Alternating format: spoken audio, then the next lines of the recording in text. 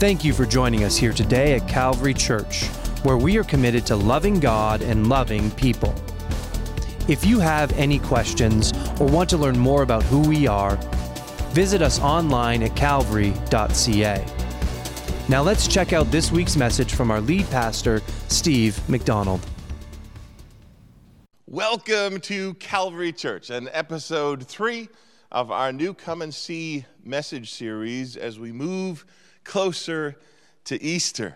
You know, zooming in on the life of Christ when he walked the earth allows us to be mentored by the Master even today when it comes to gaining a better understanding, a more effective understanding of what true evangelism and discipleship looks like.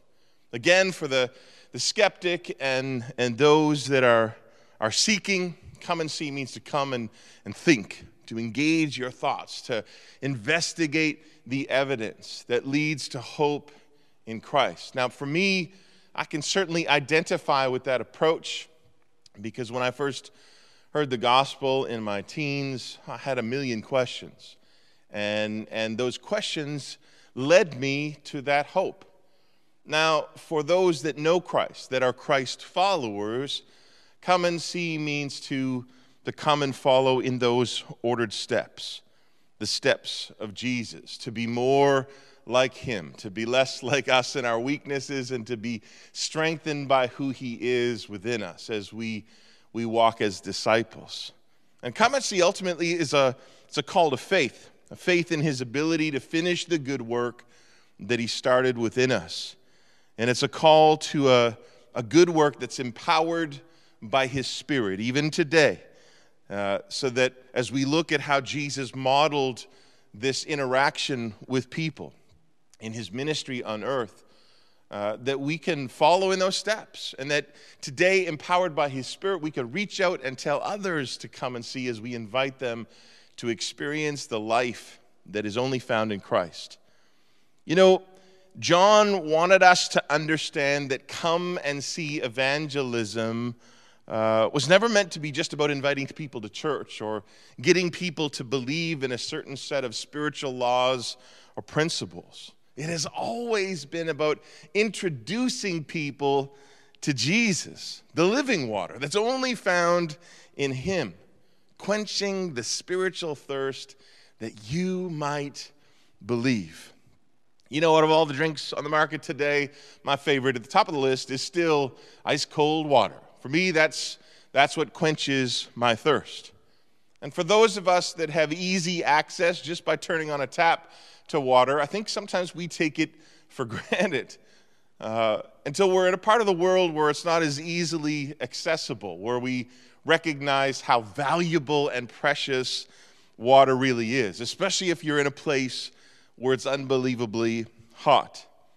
You know, I remember that kind of heat and that kind of thirst when Pastor Gordon and I, years ago, visited our missionaries in Haiti.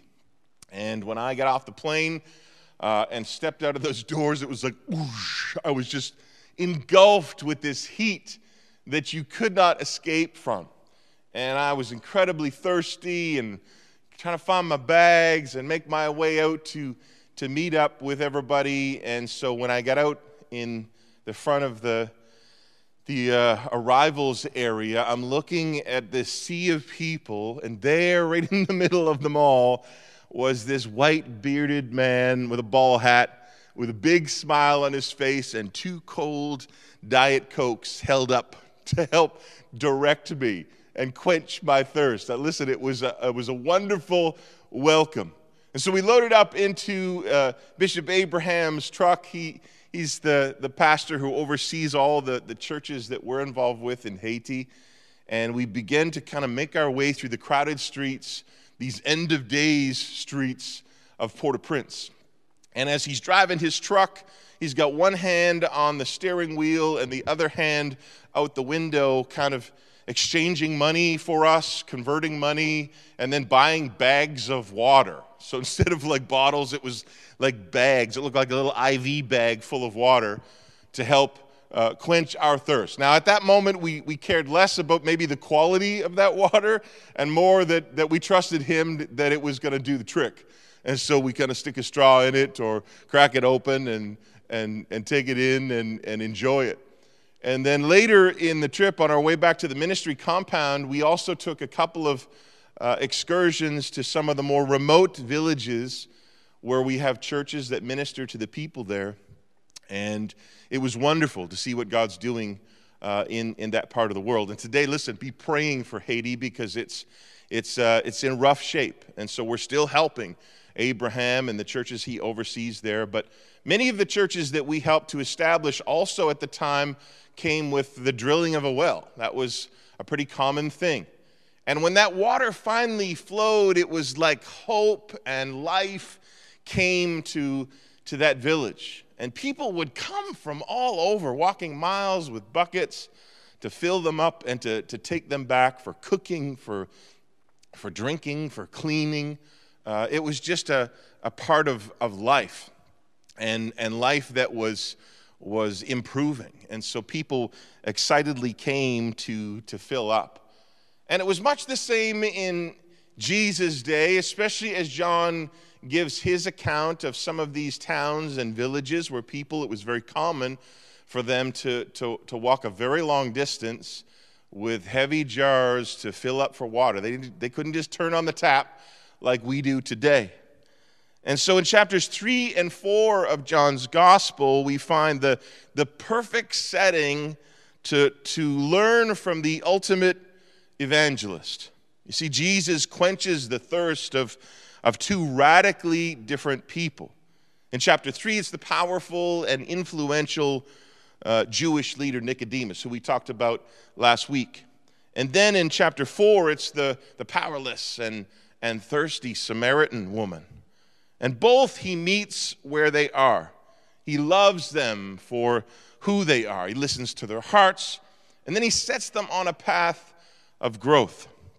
Two great models for effective evangelism, even in our lives today. But now in this encounter with Jesus and the Samaritan woman is two examples of evangelism in one story.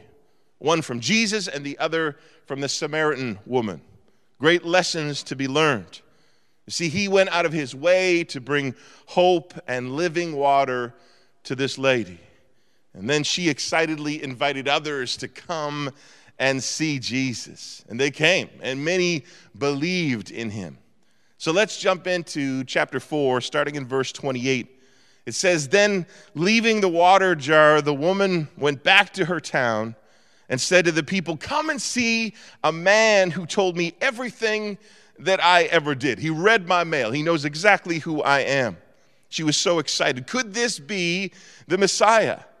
They came out of the town and made their way toward him." Then jump down to verse 39. It says, "Many of the Samaritans from that town believed in him because of the woman's testimony." Never underestimate the power in your story of what Jesus has done in your life. Tell people what God has done in your life because it has life-changing power. She said, "He told me everything I ever did." Again, talking about how he knew her. So when the Samaritans came to him, they urged him to stay with them, and he stayed for 2 days. And because of his words, many more became believers. They said to the woman, "Listen, we no longer believe just because of what you said. Now we have heard for ourselves, and we know that this man really is the Savior of the world." In other words, we came, we saw, we experienced, and now we believe. Jesus was the greatest influencer and evangelist that the world has ever seen. In Proverbs 11, it teaches us that a soul winner needs to be wise.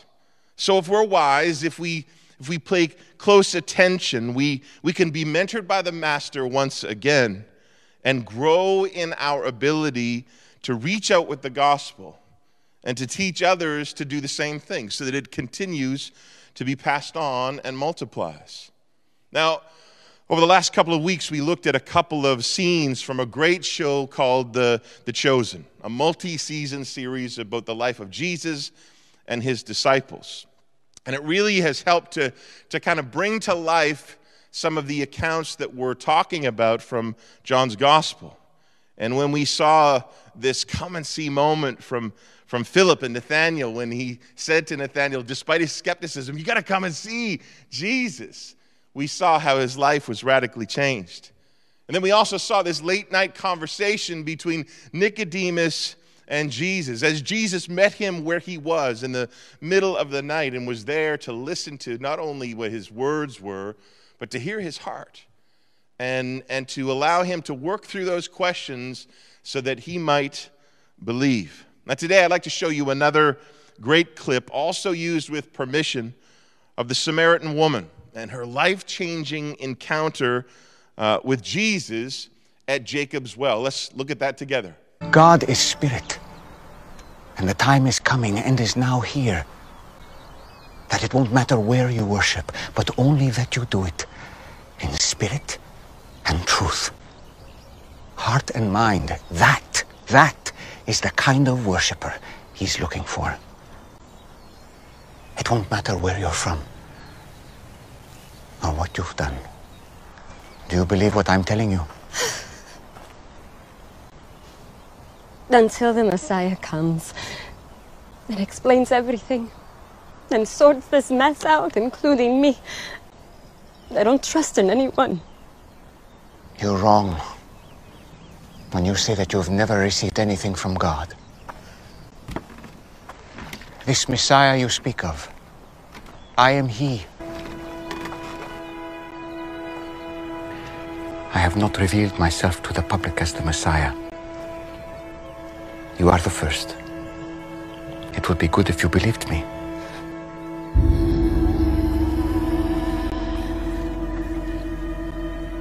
You picked the wrong person. I came to Samaria just to meet you. Do you think it's an accident that I'm here in the middle of the day? I am rejected by others. I know, but not by the Messiah.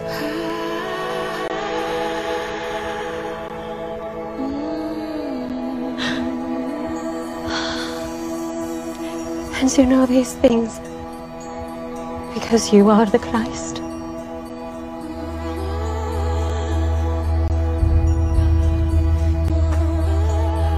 I'm going to tell everyone.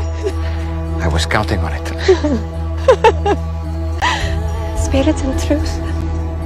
Spirit and truth. It won't be all about mountains or temples. Soon, just the heart. You promise? I promise. This man told me everything I've done. Oh, he must be the Christ!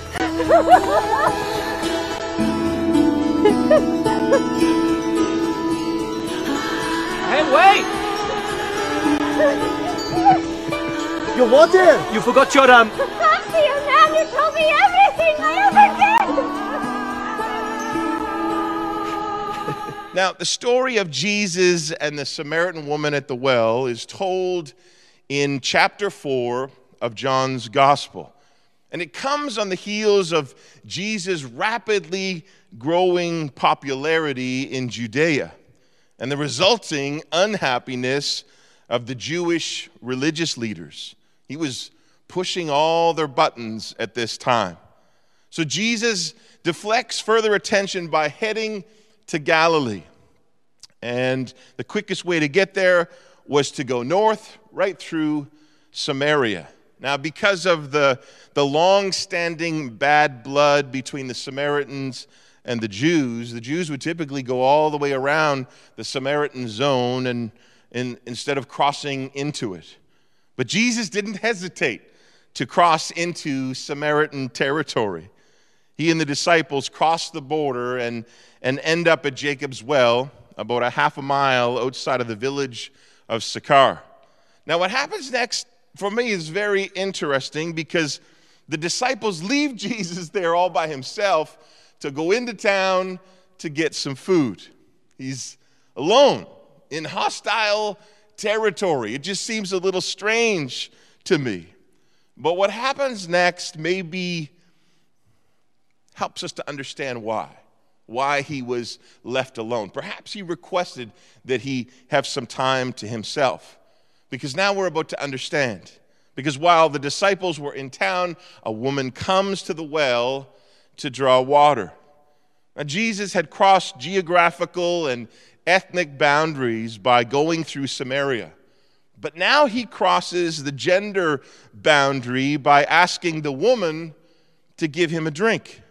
You see, in his world, men rarely spoke to women in public, even if they were married to them, which is why we kind of understand how she responds in verse 9. You are a Jew, and I'm a Samaritan woman. How can you ask me for a drink? This doesn't seem right.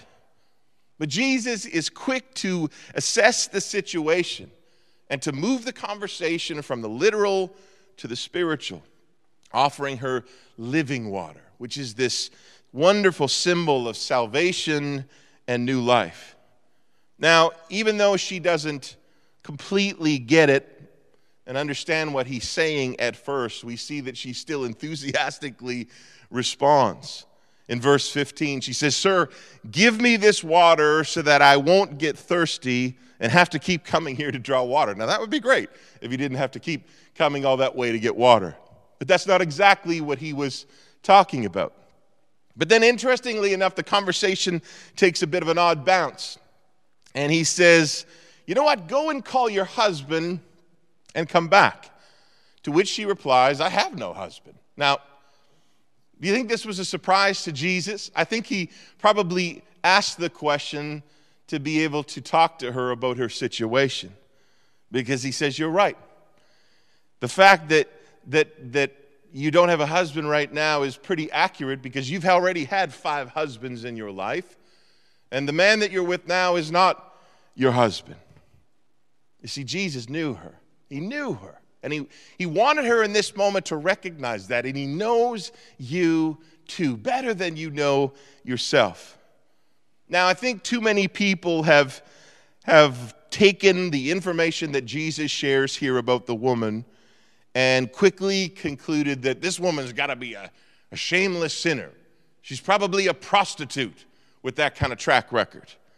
But I think when we understand more about first century marriage, maybe we shouldn't be so quick to judge her. You see, Jesus wasn't condemning her in this moment. He doesn't even tell her to repent or stop sinning, which he actually does in the next chapter when he heals the man at the pool of Bethesda. She could have been a widow for all we know, right? It wasn't uncommon for women to be married several times at a young age to older men, and then for many of these older men to die. She probably outlived them all, so that could be a possibility. She could have been divorced. In that time, men could easily divorce their wives for a number of reasons. Sadly, it wasn't so easy in that context for women to do the same. So there was a lot of things that were given to the man as far as favor outside of what the woman's perception of a situation could be. So that could have been a possibility.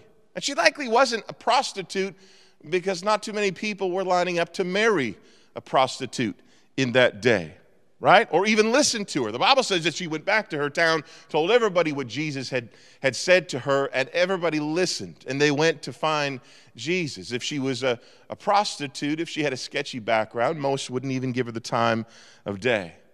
And as far as living with a man that wasn't her husband, again, it wasn't uncommon for some to have no living relatives, to be abandoned more or less, and to be living with someone else purely out of survival. And so we see that there's a number of possibilities that we're not given an accurate description of what her scenario was, but we need to not be quick to judge. Because I think when we focus on the woman at the well's marital status, we're missing the point altogether. You see, this conversation is really meant to show us more about Jesus than about the woman.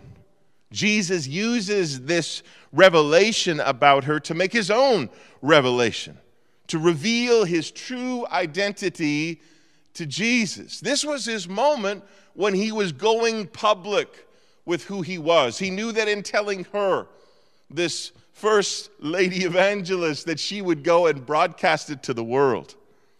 And it works, right? Because she takes what she's heard back. But in this moment, she sees him with new eyes. First as a prophet, because he must be a prophet to know this kind of information. But then as it progresses, she sees him as the promised Messiah. And then understanding that he is who he says he is and who people have promised he would be, she hits him with a question, a theological question, a question that would be pressing in that day between Samaritans and Jews. And she says, wait, should God be worshipped in Jerusalem, as the Jews say, or on Mount Gerizim, as the Samaritans say? In other words, she's saying, who are God's true people? This is a question she wanted an answer to. It was actually a very good question. And then Jesus lets her in on some very good news. In John 4:23, he says, a time is coming and has now come when true worshipers will worship the Father in spirit and in truth. In other words, the question no longer is about Jews or Samaritans or whether we worship in Jerusalem or on the mountain. You see, the work of God is not bound by a location, no more than it's bound by one gender or an ethnic background. Then as their conversation ends in this moment, Jesus confirms what she really knows in her heart, that he is the promised Messiah. And he uses a phrase that then we see repeated in the book of John, which is another great study when you look at the I ams of Christ in the Gospel of John. And in this case, in verse 26, he says, I am he. I am the one that you're talking about. You see, the Samaritan woman engages Jesus in theological conversation. She asks incredibly great questions. But then she drops her bucket when she realizes who he is, when she has that revelation, and she runs back to evangelize her whole town, all while Jesus' disciples are still standing in line waiting to pick up their food order. This is what happened. Jesus used this woman to reach an entire town. Now, let me give you 3 effective evangelism takeaways modeled by Jesus in his encounter with this woman. The first one was that he was compelled. Jesus' desire to lead lost people back to the Father compelled him to go where he would bear the most fruit, where he would have the most success for the words he spoke. John 4:4 again says, now he had to go through Samaria, but some other translations actually will say he was compelled. And so I think it's interesting to consider what it was that compelled him.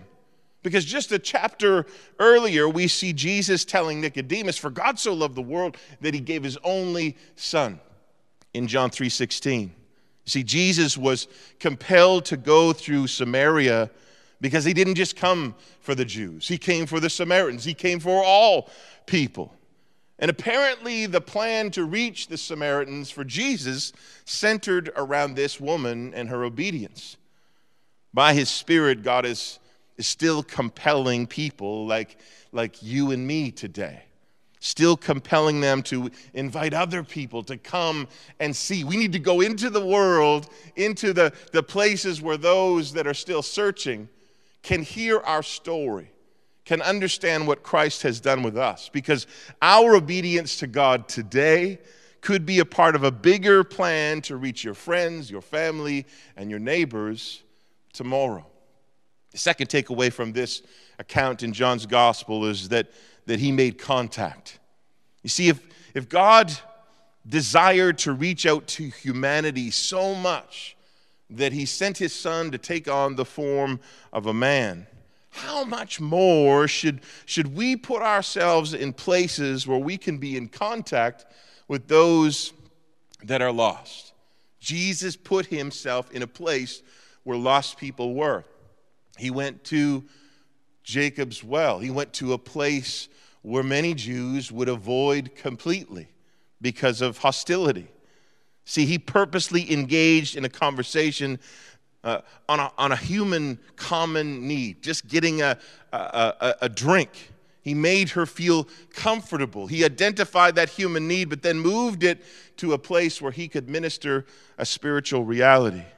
Sometimes I think we fail to take advantage of the moments that God has placed in our lives and the many contacts that he's given us of those that we know that may not know Christ. You know, the greatest mission field for Christ and for a Christ follower is not necessarily in another part of the world. It may be, but for most of us, it could be our block. It could be our workplace. It could be our school, our family. These are the places that God has called us to make connections and to contact people that need to know the truth. And then finally, and this is such an important one, he offered the cure. He offered the cure. At the right time, he offered this woman living water. You see, we need to recognize the felt needs of other peoples, but we need to also address the real need that they're experiencing. Don't make the mistake of trying to relate too long as almost like this period where you're preparing things, but then never sharing your faith, waiting too long. You see, after we've related to somebody and got to know them, we need to pray for an opening and not be afraid to share our faith in Christ, to tell our story. This woman certainly wasn't afraid to do that. She ran back excited to say, "This guy knows everything about me. Like, you've got to come and see." It was her enthusiasm and her passion in her newfound faith that compelled people to come. John 4:13, Jesus says to her, "Whoever drinks the water I give them will never thirst. Indeed, the water I give them will become in them a spring of water welling up to eternal life." You know what? The Samaritan woman at the well that day wasn't looking for Jesus, but it seemed that Jesus was looking for her, and he's looking for you today. Could it be that she all along was part of the plan to spread the gospel? The same plan that you and I are still a part of today. Let's pray. Father, we thank you for the incredible plan of salvation, for sending your Son into this world to make a way that by laying down his life that we could pick ours up and live it. I pray that we would learn from this woman to recognize who you are in our lives, that you are the Messiah, and that we would go and compel people to come and experience the same thing that we have experienced, that new life that's only found in you, that living water that quenches the thirst of that spiritual desire that's within us. I pray today that the hope of the world would be seen and experienced through us, through the church, through your people today. In Jesus' name we pray, amen.